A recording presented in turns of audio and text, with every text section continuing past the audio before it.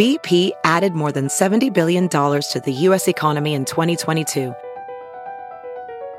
Investments like acquiring America's largest biogas producer, Archaea Energy, and starting up new infrastructure in the Gulf of Mexico. It's and, not or. See what doing both means for energy nationwide at bp.com/investing in America. Have you heard you can listen to your favorite news podcasts ad-free? Good news. With Amazon Music, you have access to the largest catalog of ad-free top podcasts included with your Prime membership.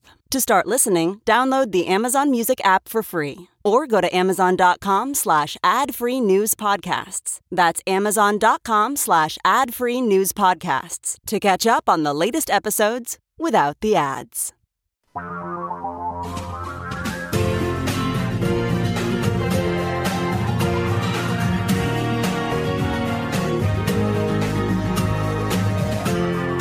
This is the Thom Hartmann Program.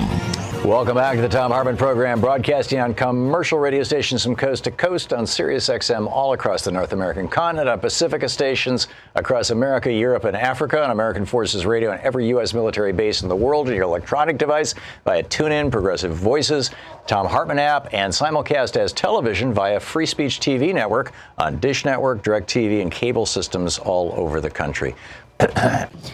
There's just a lot going on. First of all, what the hell is a populist anyway? And why does the media continue to call fascist Republicans and sellout Democrats populists? We'll get to that in just a moment. The Republican Party is hating on young parents and babies just to make Democrats look bad. And apparently they're fine with terrorism. Two amazing votes in the House of Representatives that, frankly, I thought would be at the top of the New York Times and the Washington Post. And I don't think either one of them even made the front page. I've got to tell you about those in a few moments. Are Republicans starting to see through the perpetual election lies and extremism? Maybe, maybe not. I'll tell you the details on that. And a crazy alert. Ron DeSantis' press secretary was duped by a fake story about a homophobic dog on International Day Against Homophobia and Transphobia and Biphobia. We'll get to that. Alison Gill is going to drop by. She's got a brilliant new piece, I believe it was in the Washington Post, about how overturning Roe would be disastrous for women in the U.S. military. We will speak with her about it. And also, the January 6th committee is now investigating Capitol reconnaissance tours by Republican lawmakers. Is this treason or domestic terrorism or completely innocent? We'll discuss that, and along with conservative Charlie Sykes suggesting that he has found the Achilles heel for the GOP. He won't be with us, but I have a story about it that I think is fascinating. Also, geeky science. Scientists have finally did a study to find out if taking 10,000 steps a day really matters to your health. The results are surprising. I'll tell you about that. But my opening rant today, published over at HartmannReport.com, is titled, "What the Heck is a Populist Anyway?" I was watching MSNBC yesterday afternoon, and the Chiron, the words on the bottom of the screen, they're called Chirons because the company that first came up with the technology to do that back 30 years ago was called Chiron. And anyhow, the Chiron read, "Populist Fetterman wins Pennsylvania primary." And it got me thinking, I remember, a month ago when the French elections were happening? They were calling Marine Le Pen a populist. And I've seen Donald Trump called a populist over and over and over again in our media, as well as Bernie Sanders. So all of which raises the question, why do they use this single word, populist, to describe this whole spectrum of very different kinds of politicians? Is populist simply shorthand or pop news speak for media friendly? Or for outrageous? I remember they used to call John McCain a populist, or high-profile politicians. Well, it turns out there's actually a definition of the word. In fact, there was a whole book written about it by Cass Mudd. It's called Populism, a very short introduction. And, this expert on this sort of thing says that populism is a person who takes a political position or is part of a movement that reflects the needs and desires of the majority of the population, thus the word populism. and is opposed to the interests of an elite minority. And that opposition to the elite is as much a part of being identified as a populist as is the embrace of what the majority of Americans want. So here you got Ted Cruz. Ted Cruz, a couple of days ago, told a conservative Washington, D.C. newspaper, actually it might have been a month or so ago, he said, I'm a conservative, but I'm also a populist. I am deeply a populist. When it comes to populism, I think the most fundamental and important shift in the last decade in politics is that Republicans have become the party of the working class. Right, so let me get this straight. The guy who votes, along with his entire political party, for trade deals that ship jobs overseas, who votes to raise taxes on working people while cutting taxes on the morbidly rich, who strongly opposes the right of working people to have a union in the workplace, who fights to keep the minimum wage at $7.25 an hour, who is heavily funded by right-wing billionaires and giant multinational corporations, and he supports big employers busting unions, this guy's a populist? There was literally nothing in that list I just read that is supported by the majority of Americans. Literally nothing. Ted Cruz is no populist. But claiming the mantle of populism is pretty much what the Republican Party has been doing ever since the Reagan Revolution. Newt Gingrich, came out and said, yeah, we should always, whenever we refer to Democrats, we should use the word elite. Why? Because to be a populist, you have to be opposed to elites. But the GOP, and no matter how often they want to call Barbara Streisand an elite, as if she were some sort of right-wing billionaire like Charles Koch, doesn't make it so, right? Or Jeff Bezos or whatever. Ain't so. The Republican Party is almost exclusively funded by giant corporations, foreign governments, and the morbidly rich. I mean, it doesn't get any more elite than that. So we need to, stop using the word populist to describe any Republican politician until or unless they've renounced their party or the positions of their party. I mean, you've got a bunch of Republicans who pretend to have done that. Trump pretended to be a populist in the 2015 Republican primary when he called out Republicans during the debate and said that every single one of them wanted to end Social Security and Medicare. That's a populist position, to be opposed to ending Social Security and Medicare. He said that all of the Republicans on the stage wanted to cut taxes on the rich, an elite position. He said that they want to suck up to giant corporations by keeping pay low and keep a steady stream of imports from China coming. He even pretended to walk the talk briefly by raising tariffs on a few random products coming out of China. But his populism, when he actually became president, was just as phony as Ted Cruz's. I mean, he borrowed over $2 trillion from the U.S. Treasury and handed it over to himself and his fellow billionaires while using the Defense Production Act to force workers, low-wage workers, back into meatpacking plants during a deadly pandemic at the barrel of a gun. But there is a lot of real populism in America's history. Teddy Roosevelt was our first populist president in 1901. He was followed by his cousin Franklin Roosevelt as our nation's second populist president. FDR was reelected 3 times. He was president 4 different times because he did the will of the people. Harry Truman followed him, but Harry Truman didn't have that populist thing going because he started an unpopular war, the war in Korea.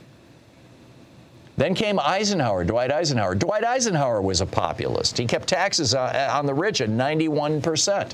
The majority of the population loved that. He continued FDR's work on the New Deal. He supported labor unions. He built a modern America for the middle class. This is Republican Dwight Eisenhower, the populist.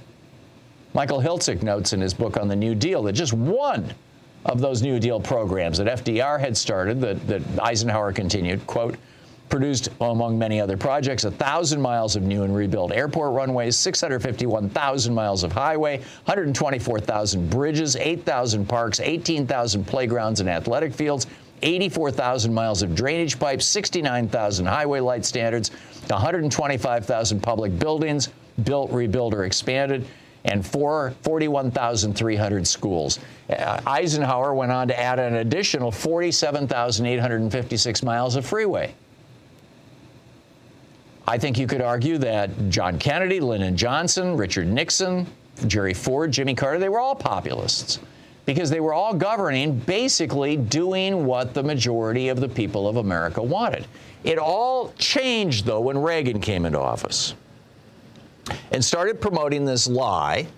He pretended he was a populist. By the way, all those presidents I just named, Nixon, I had Nixon and LBJ in that list. The two places where they failed on being populist was the Vietnam War, and they both suffered for it. So anyhow, along comes Reagan, and Reagan says, "Oh yeah, I'm a populist too. I'm going to strengthen the middle class by giving tax cuts to the job creators so they'll create more jobs. Trickle down economics, supply side economics. That's the thing." But it was a lie. And ever since Reagan, anytime a Republican tries to pretend they're a populist, they're lying. What the Republicans are actually promoting, when you seriously look at it, is a system of government that merges state and government interests while holding political power by demonizing minorities and foreigners and the powerless. That is literally the dictionary definition of fascism. Republicans aren't populists, they're fascists. Now, on the Democratic side, we've got a problem, too. You got people like, here in Oregon, Kurt Schrader, who voted to blow up Joe Biden's Build Back Better and voted to block Medicare from negotiating drug prices. And he's a Democrat. He's clearly not a populist. He's not doing what the majority of people want. So what is he? I call him a sellout. I don't think Kurt Schrader's a fascist, but I think he's a sellout. If you look at the genuine populists in the Democratic Party, which is the Congressional Progressive Caucus, people like Ro Khanna and Mark Pocan and Bernie Sanders and Pramila Jayapal and Elizabeth Warren, they all want this list. This list of things. These are all things that are supported by more than half of Americans. Accessible, low-cost health care for all, free or low-cost college and trade school, modern, well-funded public schools, expanded Medicare and Medicaid, reduced greenhouse gas emissions, higher wages and the right to unionize, comprehensive immigration reform, tight regulation of banks and insurance companies, getting money and other forms of bribery out of politics, returning to Hamilton's American plan to bring our factories back home, paying for American renewal by appropriately taxing the morbidly rich, breaking up corporate monopolies that rip us off and give us terrible service, and ending corporate personhood and returning those rights to the people. Those are populist positions. Where the hell did this word centrist come from? What makes Kurt Schrader a centrist? He's a sellout. So let's just be clear about this. We can simplify our language tremendously. You have populists. They're, a good chunk, probably about half of the Democratic Party, maybe more, and it's growing. You have sellouts. There's some of them in the Democratic Party. And you have fascists, which the Republican Party is well populated by. Let's all encourage the media to start telling the truth about what's going on, eh? The whole piece, by the way, with all the links and everything else is over at HartmanReport.com. It's free. Omar in Herndon, Virginia. Hey, Omar. Thanks for listening on the Thom Hartmann app. What's up? Tom, you don't miss anything. You're the treasurer. You don't miss nothing. Okay. Thank you. Tom, I don't know if you're aware, but you're on D.C. and radio now. I don't know if you're aware of that. You're 104.7. Washington, D.C.?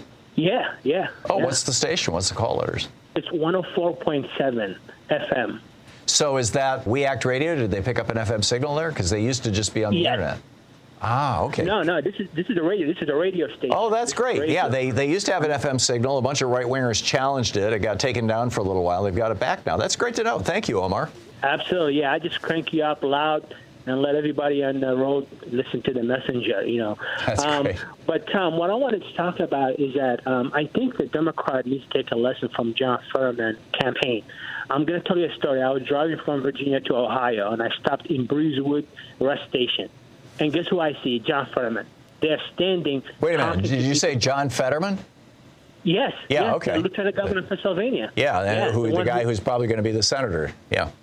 Exactly, but Democrats didn't take a lesson from his candidacy. He was sitting there, and he was having a discussion with somebody about Medicare.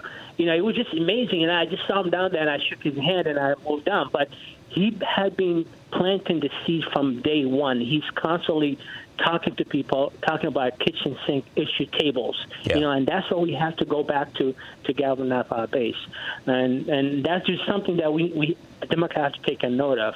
But what I want to talk about, Tom, is that this out-of-placement theory, I think Fox News has blood on its hand, because this incident that happened in Buffalo, which is very tragic, I blame Fox News because they propped up this information. I think it's time to start targeting the advertisers, people who advertise on Fox News. And that's already happening. I mean, there's very few advertisers left, for example, for some of their shows. The problem is that most of their money doesn't come from advertising. It comes from the what are called carriage fees.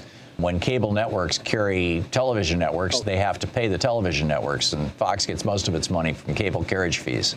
So they don't care.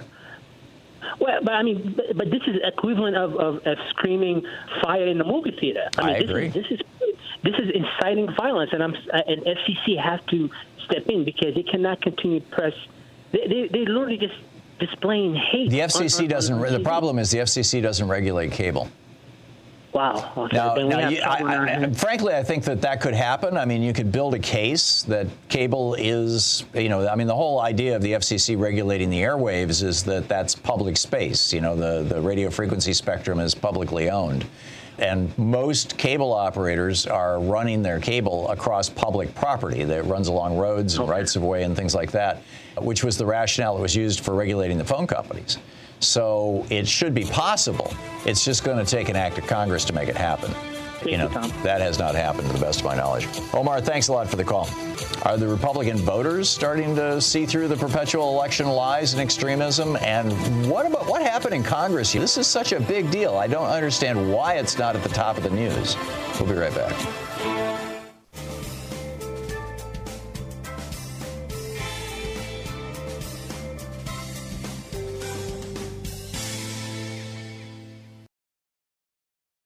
Quick math, the less your business spends on operations, on multiple systems, on delivering your product or service, the more margin you have and the more money you keep.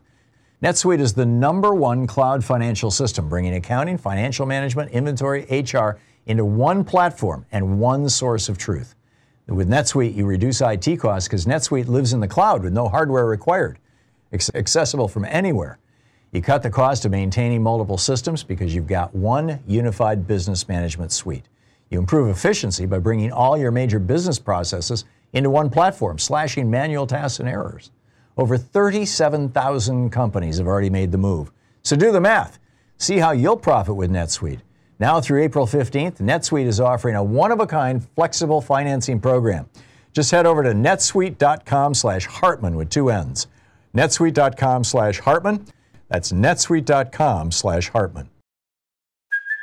Hey, it's Kaylee Cuoco for Priceline. Ready to go to your happy place for a happy price? Well, why didn't you say so? Just download the Priceline app right now and save up to 60% on hotels. So whether it's Cousin Kevin's Kazoo Concert in Kansas City, go Kevin, or Becky's Bachelorette Bash in Bermuda, you never have to miss a trip ever again. So download the Priceline app today. Your savings are waiting. Go to your happy place for a happy price. Go to your happy price, Priceline. So this just blows my mind. Just a moment ago, Omar from Virginia called in and said, Fox News has blood on their hands with regards to the Buffalo shooter. And then this story, this is published over at rawstory.com. The headline, Michigan teen hopes school massacre would help get Biden impeached. No, I'm not making this up. I'll just read it to you straight. A Michigan teenager who killed 4 classmates and injured 7 other people hoped that his school massacre would lead to Joe Biden's impeachment. He wrote in his journal, quote, hopefully my shooting will cause Biden to get impeached. Sleepy effing Joe Biden will have to make an apology to the people. This is the kid whose parents are also in jail. His mother had written this love letter to Donald Trump when he was president. It's amazing. So what happened in the House of Representatives? Well, there was a bill to appropriate $28 million, which, $28 million is like, 8 minutes of spending by the federal government. It's not a lot of money. But, when you've got baby formula, it is a lot of money, right? So to appropriate $28 million in emergency funds to buy baby formula from outside the country and bring it in and move it around and make it available. 219 Democrats voted yes. Only 12 Republicans voted yes. 192 Republicans voted no. We don't want to help out young parents. Why is that not at the top of the New York Times and the Washington Post? What am I missing here? I mean, if Democrats had made it as insane a vote as that, and then at the same time, the Domestic Terrorism Prevention Act of 2022, this would share information about domestic terrorism among government departments and combat white supremacism and neo-Nazi infiltration of the uniformed services and federal law enforcement. 203 Republicans voted no. 222 Democrats voted yes. When did terrorism become something that the Republicans were in favor of? What am I missing here? Extremism has now seized the GOP. There's no other way to say this. Racism, racial hatred, right-wing extremism, hate of government itself has seized one of our two major parties. And now they're going over to Hungary, and a dictator, the Hungarian dictator, Viktor Orban, is telling them, oh, yeah, we've got to seize the media. It's just, this is incredible. Your call's up next. Stick around. Actually, just a touch more on Republican extremism. Then your call's next.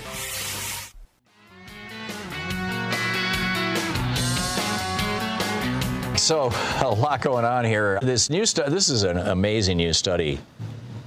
The Republican Party, just white nationalism, extremism within the GOP. This new study that just came out. The Republican Party in the past year has fielded over 100 extremist candidates. This is the Institute for Research and Education on Human Rights. And they did this study looking at extremist Facebook groups, these private groups.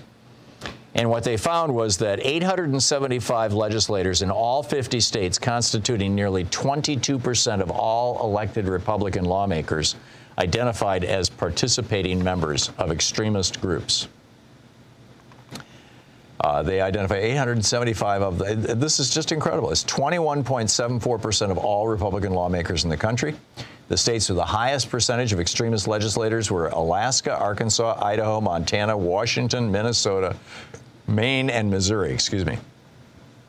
The report connects them with the surge in legislation seeking to limit access to the ballot, restrict the right of LGBTQ people, limit critical race theory, and otherwise control what public school children can learn about America's legacy of racism, as well as severely restricting abortion rights in their states. Those are the criteria for extremism. The head of that study, a person by the name of Burkhout, said all of that stuff has been incubated in these networks.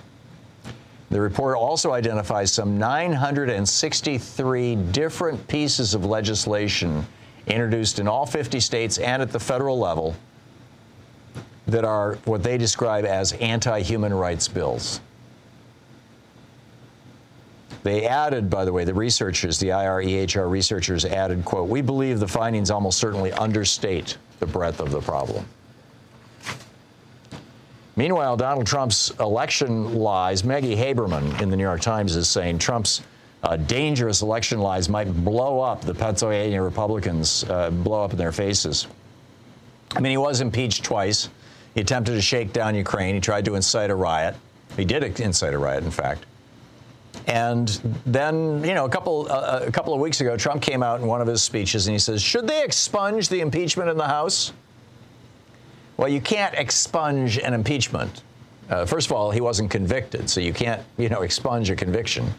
And secondly, because it's not a criminal proceeding, and it's part of the public record. But nonetheless, Oklahoma Republican right-winger, hardcore crackpot Mark Wayne Mullen, who is running for the U.S. Senate in Oklahoma, proposed a resolution in the House of Representatives declaring Trump's first impeachment is expunged. Yeah. And finally, a crazy alert. Ron DeSantis' press secretary, this was the International Day Against Homophobia, Transphobia, and Biphobia. retweeted a photoshopped Washington Post page. It was satire with this poofy-looking dog saying, there's a homophobic dog. Hates gay people. Isn't that cool? Right. In a statement to the Independent newspaper on Wednesday, the British newspaper, The Independent, she said, quote, "The fact that the Washington Post felt the need to fact-check a satirical meme says a lot about the credibility of the Washington Post, and none of it good. Washington Post journalists would be happier if they stopped taking themselves and social media so seriously." Maybe she should stop taking, tweeted BS memes so seriously. Amazing. Andre in Chicago. Let's pick up your phone calls here. Andre in Chicago. Hey, Andre, what's on your mind today? Hey, Tom, how you feel today? Good. What's up? Good. Thanks for asking. Look, I want to say that, first of all, many of these congressmen call themselves to be Catholic, but their behavior is totally opposite than what they claim their faith is. I honestly think that there's more good people. No matter what we go through, I think there's more good people in the world than there are bad people, but we are rendered null and void because we don't speak out. And the only way you can counteract some things is to speak out. I think it was Dr. King that said, silence is consent, and it's not so much what happened to us, but it's the deafening silence behind the victimization that we experienced. So I think it's time for the evangelicals to speak out, the Catholics to speak out, and talk to their kids as well. Initiate conversations with your kids about critical race theory. Initiate conversation with your kids about racism, hateism, and white supremacy. Don't wait for kids to initiate the conversation to you. Monitor your kids' behavior. Monitor the company that your kids keep. And I think that we have a chance to ward this stuff off the path. So many times we've heard people say, well, I had no idea she was doing this. Or I had no idea my son was this. It's like they're in the dark. You spend your money buying your kids cell phones and tablets and letting them go on the internet, then you got a right to monitor what they're doing, and you can hear some things off the path. We talk about Joe Manchin. I think it's time for the Democratic Party to rebuild themselves and say, the heck with Joe Manchin. We can't be bullied for the rest of our lives with Joe Manchin hanging over our head. Yeah, it'd be nice if it's going to take another 2 years, I think. Yeah, well, it'd be nice if we can find somebody that could take a popular figure that could take a residence there in Virginia, West Virginia, and run against Joe Manchin, and don't be afraid to lose. But he got to be called out. He can no longer walk this line between Democrat and Republican. And if he's taking Democratic resources like Democratic money from the party, or he's using Democratic volunteers, then they need to cease and desist with helping him with these type of things. Well, the immediate problem, though, is if Joe Manchin were to leave the Democratic Party, Chuck Schumer is no longer running the Senate. I mean, there's a practical piece to this, Andre. But I get what you're saying, and there's a strong movement in West Virginia, as there is in Arizona with regard to Kyrsten Sinema, to replace both of them in the primaries 2 years from now. And I think Manchin, I think, frankly, is probably going to retire. Although, who knows? I mean, power is very, very addictive.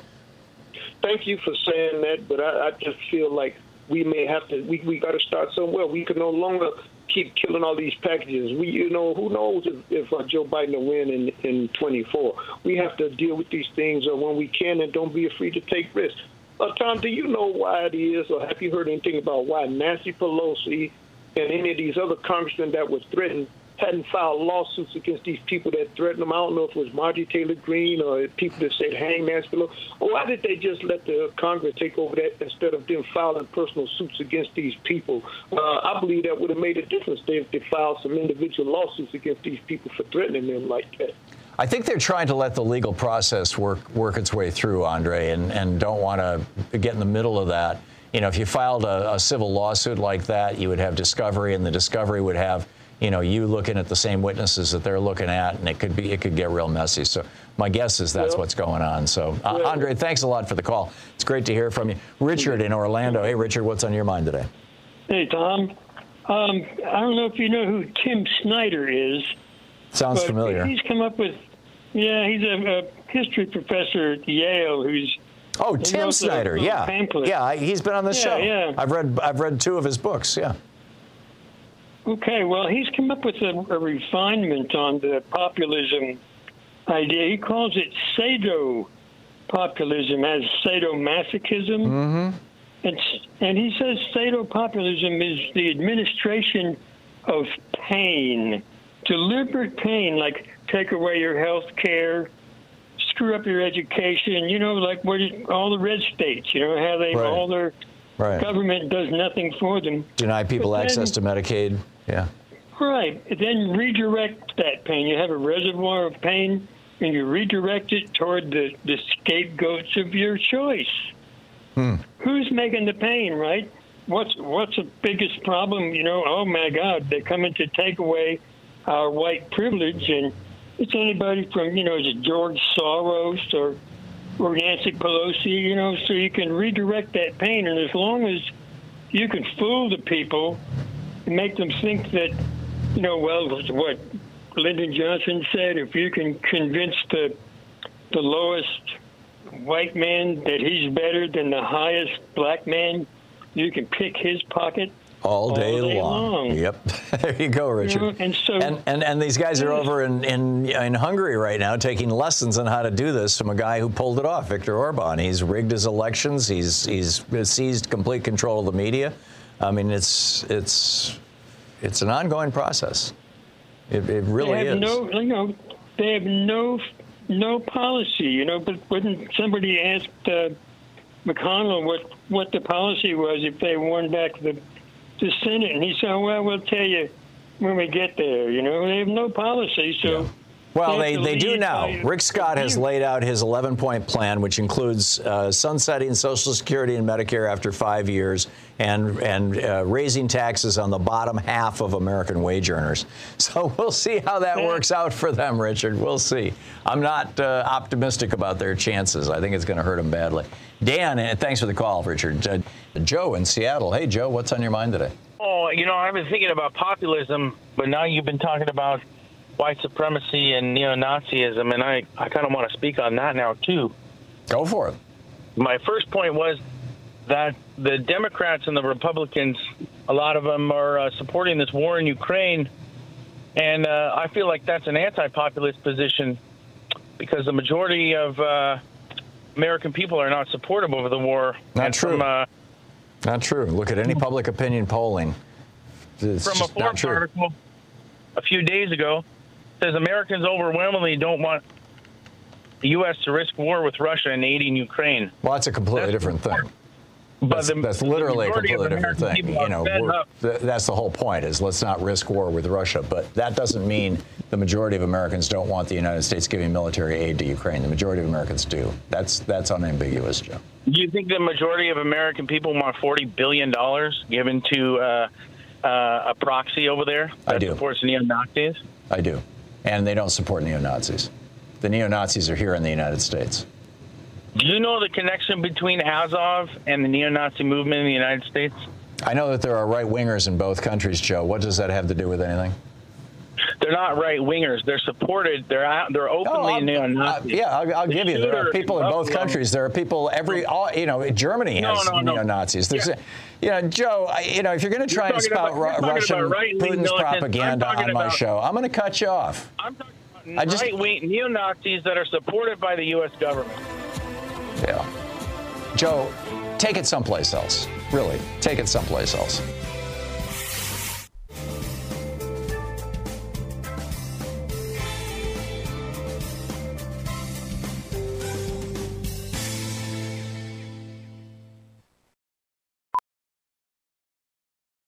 As a professional welder, Shayna Ford uses Forge FX to practice over and over, which helps her improve her skills. The more muscle memory that you have, the smoother your weld is. Learn more at meta.com/metaverseimpact. As you write your life story, you're far from finished. Are you looking to close the book on your job? Maybe turn a page in your career? Be continued at the Georgetown University School of Continuing Studies. Our professional master's degrees and certificates are designed to meet you where you are and take you where you want to go. At Georgetown SCS, the learning never stops, and neither do you. Write your next chapter. Be continued at scs.georgetown.edu/podcast. Hey, a geeky science for you here. Scientists finally got around to doing a study on that 10,000 steps a day.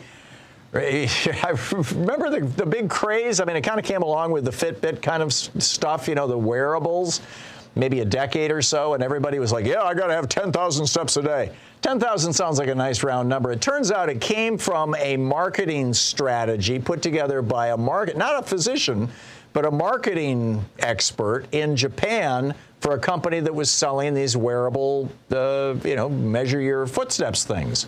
And he just said, hey, let's do 10,000. It's a nice round number. Well, somebody put the science to it. They did this is just recently published in the Journal of the American Medical Association's Network Open Journal. They followed 2,110 middle-aged adults who had worn a step counting device beginning in 2005 or 2006 for at least 11 years. And they looked at how many steps they took and what their health outcomes were. And what they found was, any steps are good. 6,000 steps is better than 5,000. 5,000 is better than 4,000. No matter how many steps you take, there is a noticeable improvement. But it seems to peak out not at 10,000, but at around 7,000. 7,000 steps seems to be this important inflection point. And taking 7,000 steps a day reduced participants' chances of premature death by 50 to 70%. That's breathtaking. That's just absolutely breathtaking. So, anyway, picking up your phone calls. Got an awful lot going on here. David in San Francisco. Hey, David, what's on your mind? Hi, Tom. I was more interested in food issues. If the Ukrainian farmers don't get in a crop probably this week, summer wheat needs planting, and it's a little late for that. If they don't get in a crop this year, the world is in some real trouble. And Ted Cruz, that guy is trying to play both sides against the middle. He did must have been a speech on the floor of the Senate about the importance of supporting the Ukraine, but he didn't want to support the sanctions. And, if you think about corporate takeovers, you think about Republicans being able to crush a corporation and snap it up themselves, you would think that the Republicans would know how to crush Putin without even a whimper. You just pull it off and get down the road with the money. They've been doing that sort of stuff for years, but they don't want to help. So there were two things in the news, the stock market collapses in the last couple of days.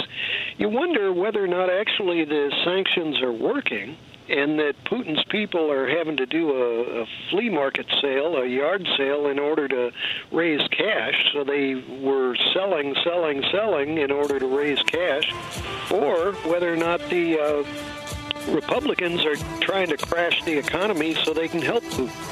I don't think there's a relationship there outside of the possibility of a food crisis coming that is affecting the market. I think the big issue is that we've been juicing the market for years now, and the Fed just pulled back in a huge way. I mean, a half-point drop. I think that's where it's going. David, thank you for the call. Michael in Greenville, South Carolina. Hey, Michael, what's on your mind? Good day, Tom, and thank you, Joyce, for making me the unofficial president of her fan club. Okay. The Joyce fan club, that's cool. So what's up? Yeah, but the elephant in the room, the reason why I believe that there are all of these hate crimes and everything else is because of Barack Obama.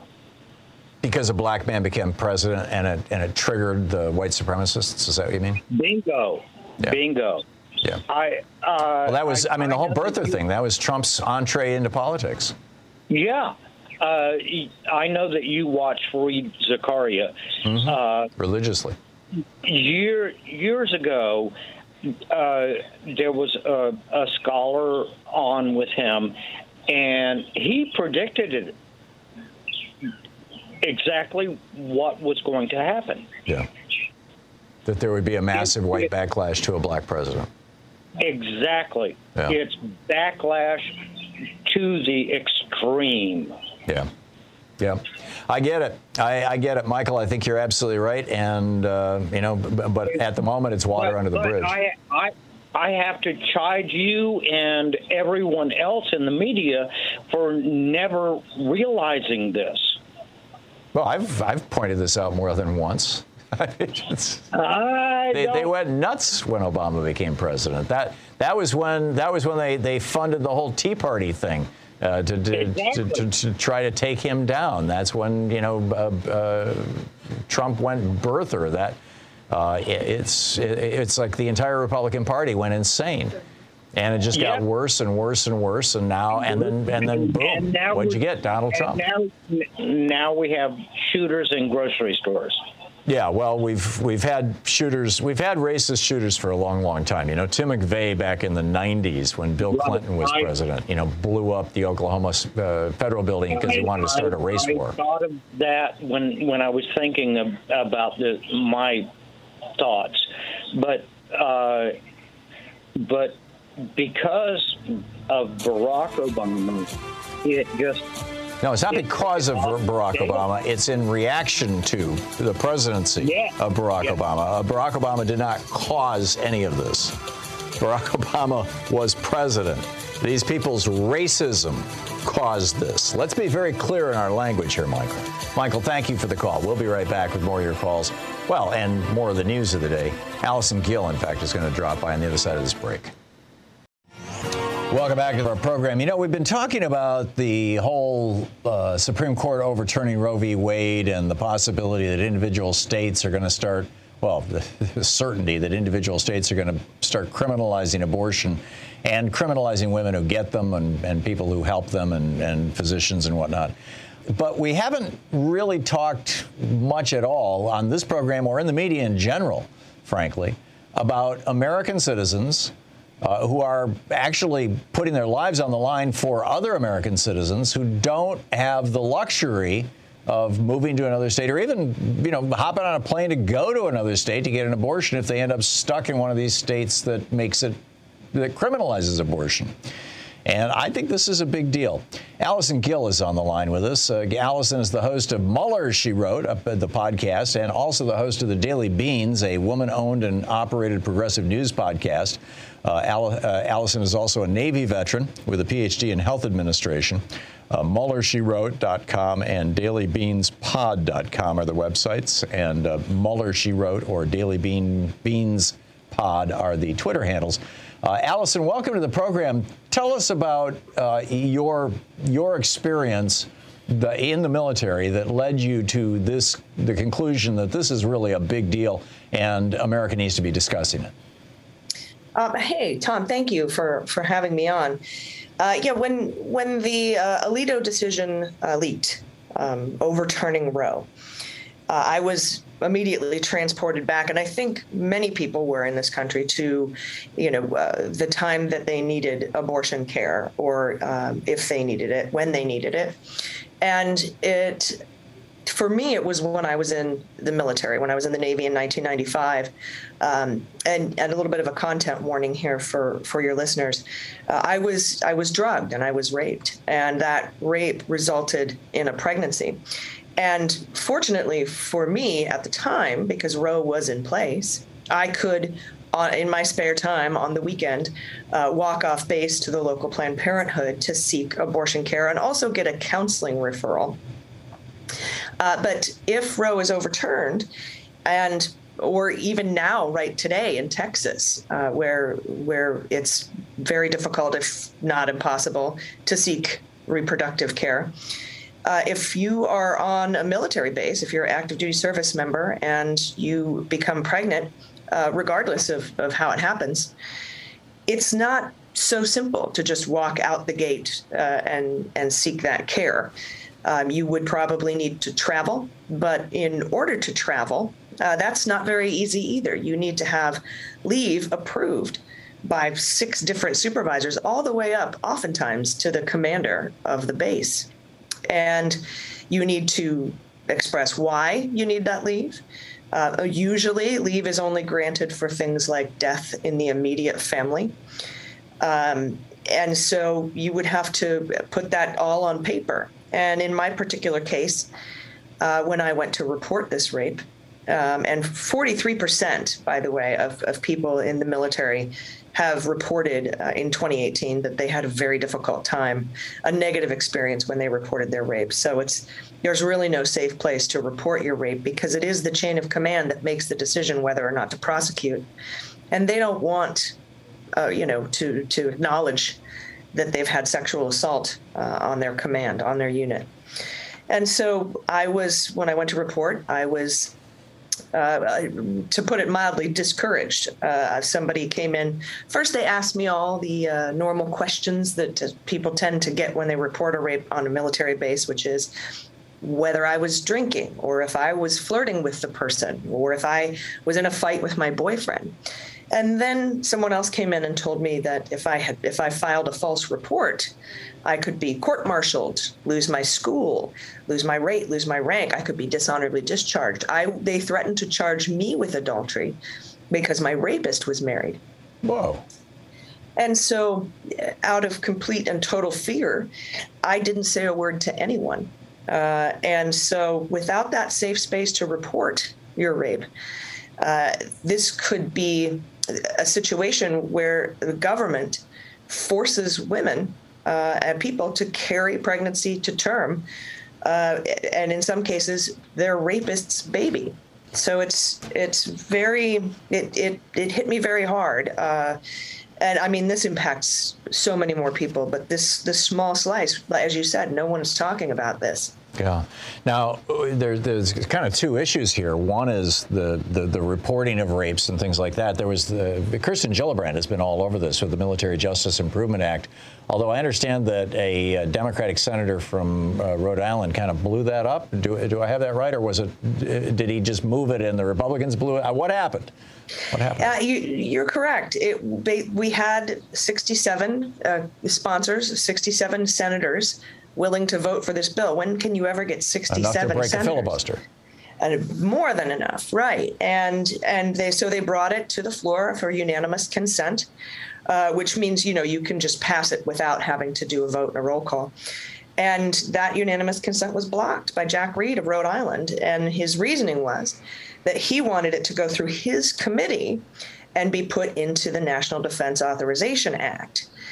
There was a lot of pushback from Senators Kirsten Gillibrand, Joni Ernst, and many others, because they were afraid that it would be gutted. It would be, a lot of the provisions of the act would be removed.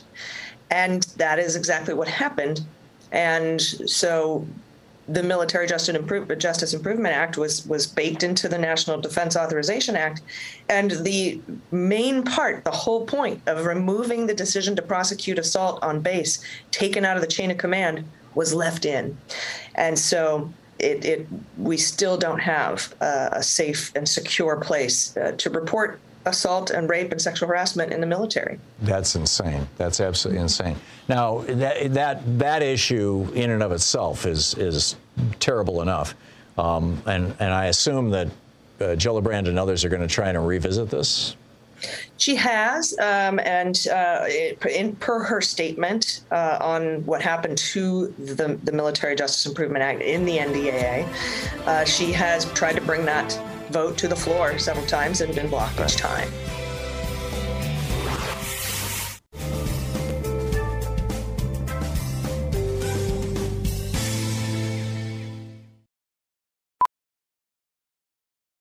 Ophthalmologist Dr. Strauss has seen firsthand how the metaverse is helping surgeons practice the procedures to treat cataracts. Cataracts are the primary cause of avoidable blindness. He works with a virtual reality training platform developed by Fundamental VR and Orbis International to help surgeons develop the muscle memory they need. The result? More confident, capable surgeons. And even more importantly, patients who can see. Explore more stories like Dr. Strauss's at meta.com/metaverseimpact.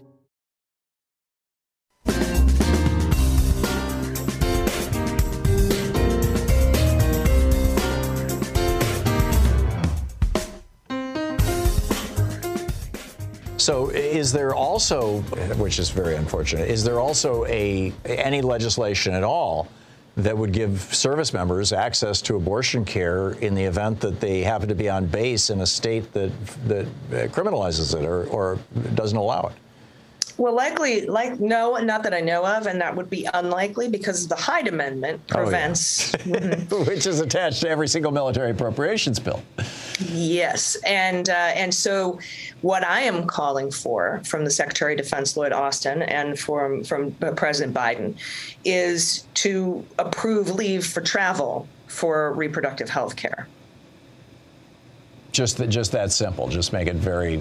this would routinely be available to women who have been the leave should who have an unwanted pregnancy. Let's say this would not be limited to rape. I'm assuming. I would say no.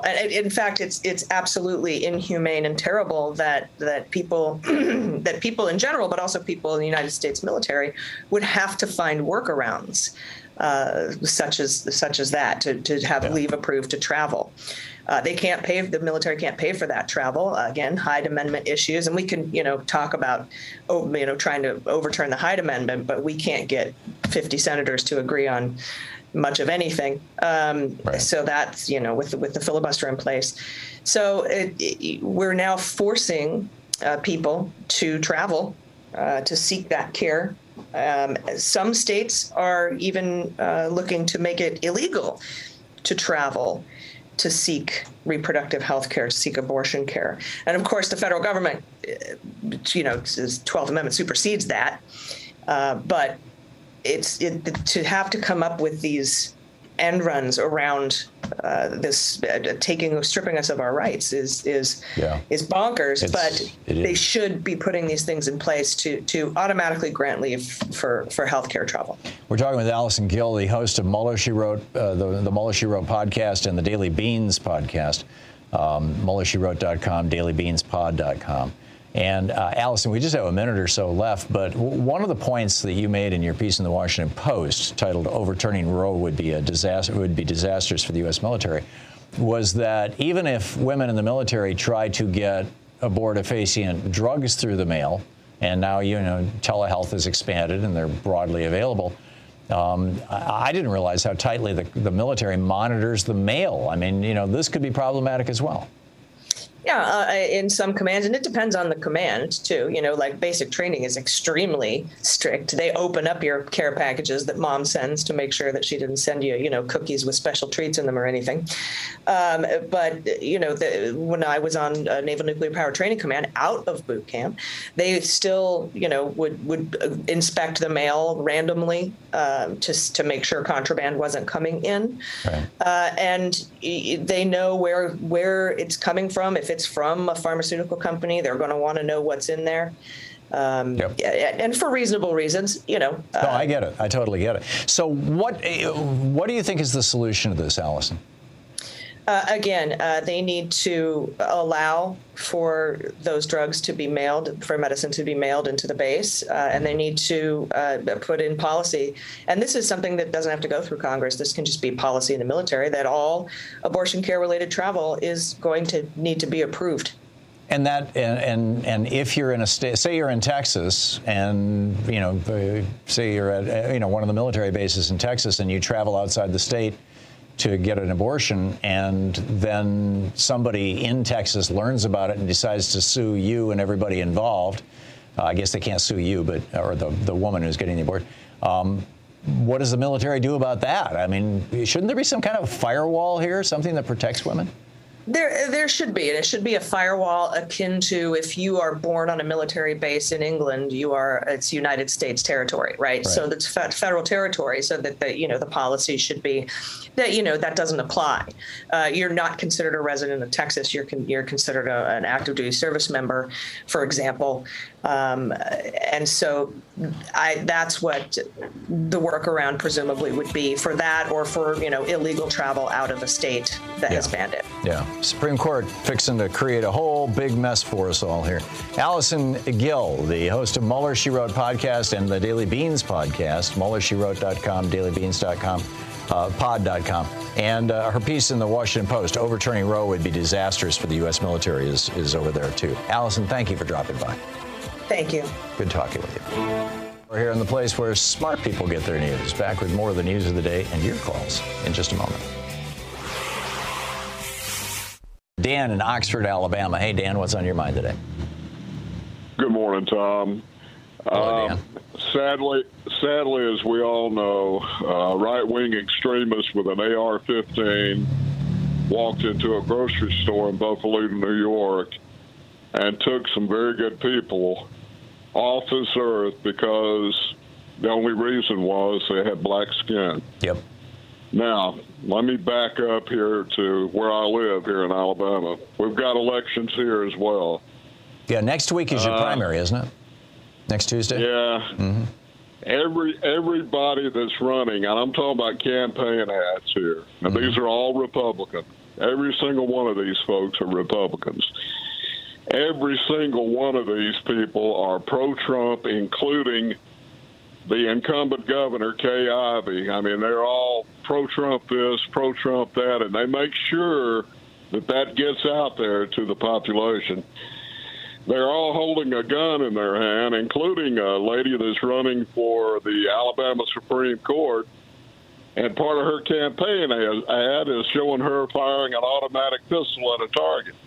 Wow. And they all say pro-gun. I mean, every single one of them's got a gun in their hand of some kind or another. And, I'm thinking, you got a fire in this country going on in racial hatred and bigotry, and these people are pouring gasoline on that fire. Yeah, I agree. And, I guess you can figure out I am not GOP by any stretch of the... Well, I remember when there was a time when this kind of thing used to provoke outrage. Remember when Sarah Palin tweeted that photo of the targeted campaign areas around the country with the crosshairs, and one of them was Gabby Giffords, and then Gabby Giffords got shot in the head a week later? There was all kinds of uproar about that. No more uproar anymore, Dan. No, and to be honest with you, I'm a former Marine, a Vietnam vet, and I understand. I understand the Second Amendment. What I don't understand is why this country, well, I know why it's flooded with military assault weapons. They let the assault weapons ban die in Congress in 1996, which was an idiotic thing to do. Yep. But it was also a planned thing to do by the Republicans to make sure their buddies in the NRA and the gun manufacturers made a fortune, which they're doing. Unfortunately, it's cost them a lot of lives. Yeah, didn't it pass in '96 under Clinton, and then it got George W. Bush let it expire in 2006? Or am I remembering maybe wrong? Yeah. Because I don't think it would have passed in '86 under Reagan, and it was passed through reconciliation, so it only lasted 10 years. There is no rational explanation that anyone on this earth can give me for owning an AK-47 or an AR-15, especially if it's a fully automatic weapon. There is no way in the world you can convince me that someone needs that kind of gun. Yeah, unless they're planning on starting a war or murdering a whole lot of people, which, sadly is more and more of what's going on. Dan, thank you for the report from Alabama. It's good to hear from you, and I do appreciate it. This is where the Republican Party is at. They're the party. They have become the party, the anti-American party. They've become the party of take down America, to tear down this country, and if necessary, have a war in the process. Exposing the con in conservative. I'll be right back.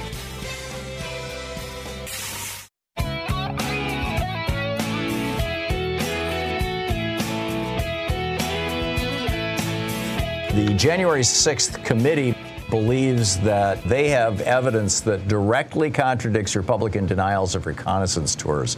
Georgia Congressman Barry Loudermilk, guy that, basically nobody's ever heard of, he appears to be one of the guys who was leading tours of insurrectionist wannabe murderers, people who wanted to murder the vice president and speaker of the House, through the Capitol on January 5th.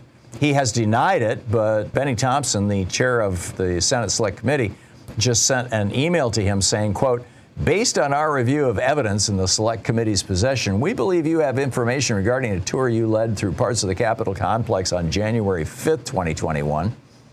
He goes on to say, Republicans on the Committee on House Administration, of which you are a member, claim to have reviewed security footage from the days preceding January 6th and determined that there were no tours or groups with MAGA hats on. However, the Senate Select Committee's review of evidence directly contradicts that denial.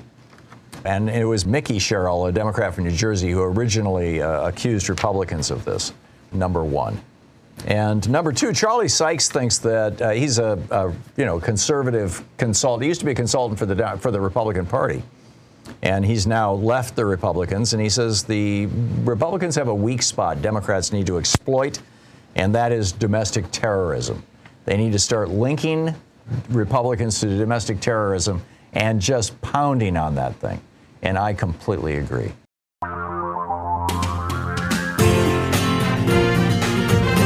Hey, special thanks to Louise Hartman, Sean Taylor, Nate Atwell, Jamie Holly, Joyce the Hammer, Nance, Nigel Peacock, Sue Nethercutt, Patrick Hoyt, Geraldine Halbert, Ron Hartenbaum, Chase Spross, and the folks who run our chat room over on YouTube. Thank you to you all. And thank you for listening and watching our program. Get out there, get active, tag. You're it. You've been listening to Thom Hartmann. For audio and video archives, visit thomhartmann.com.